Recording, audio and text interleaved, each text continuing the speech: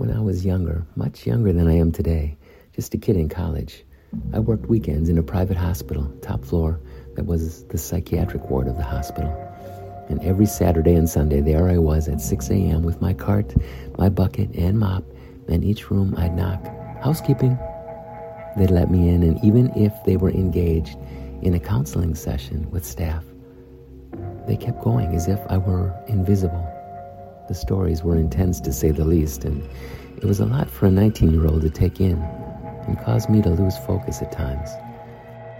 At 10 o'clock every Saturday, I would clean the day room at the end of the hall where all the patients would meet for a group session. In one such meeting, there was a new patient who was admitted in mid-January. It was sub-zero outside, and he was walking barefoot down the middle of State Street, proclaiming that he was the resurrection of Jesus and Buddha. And here he was now in the day room, feet bandaged, playing the piano. He looked over at a 17-year-old girl with long black hair.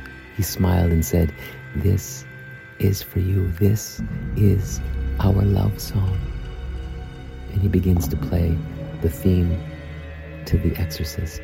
I went home that day and was able to place this story into just that, a story, as each of those in the psychiatric ward were to me. Stories that moved me and provided me the passion to understand what I could about the characters and frame that with the theme of what each presented to me, and then move on.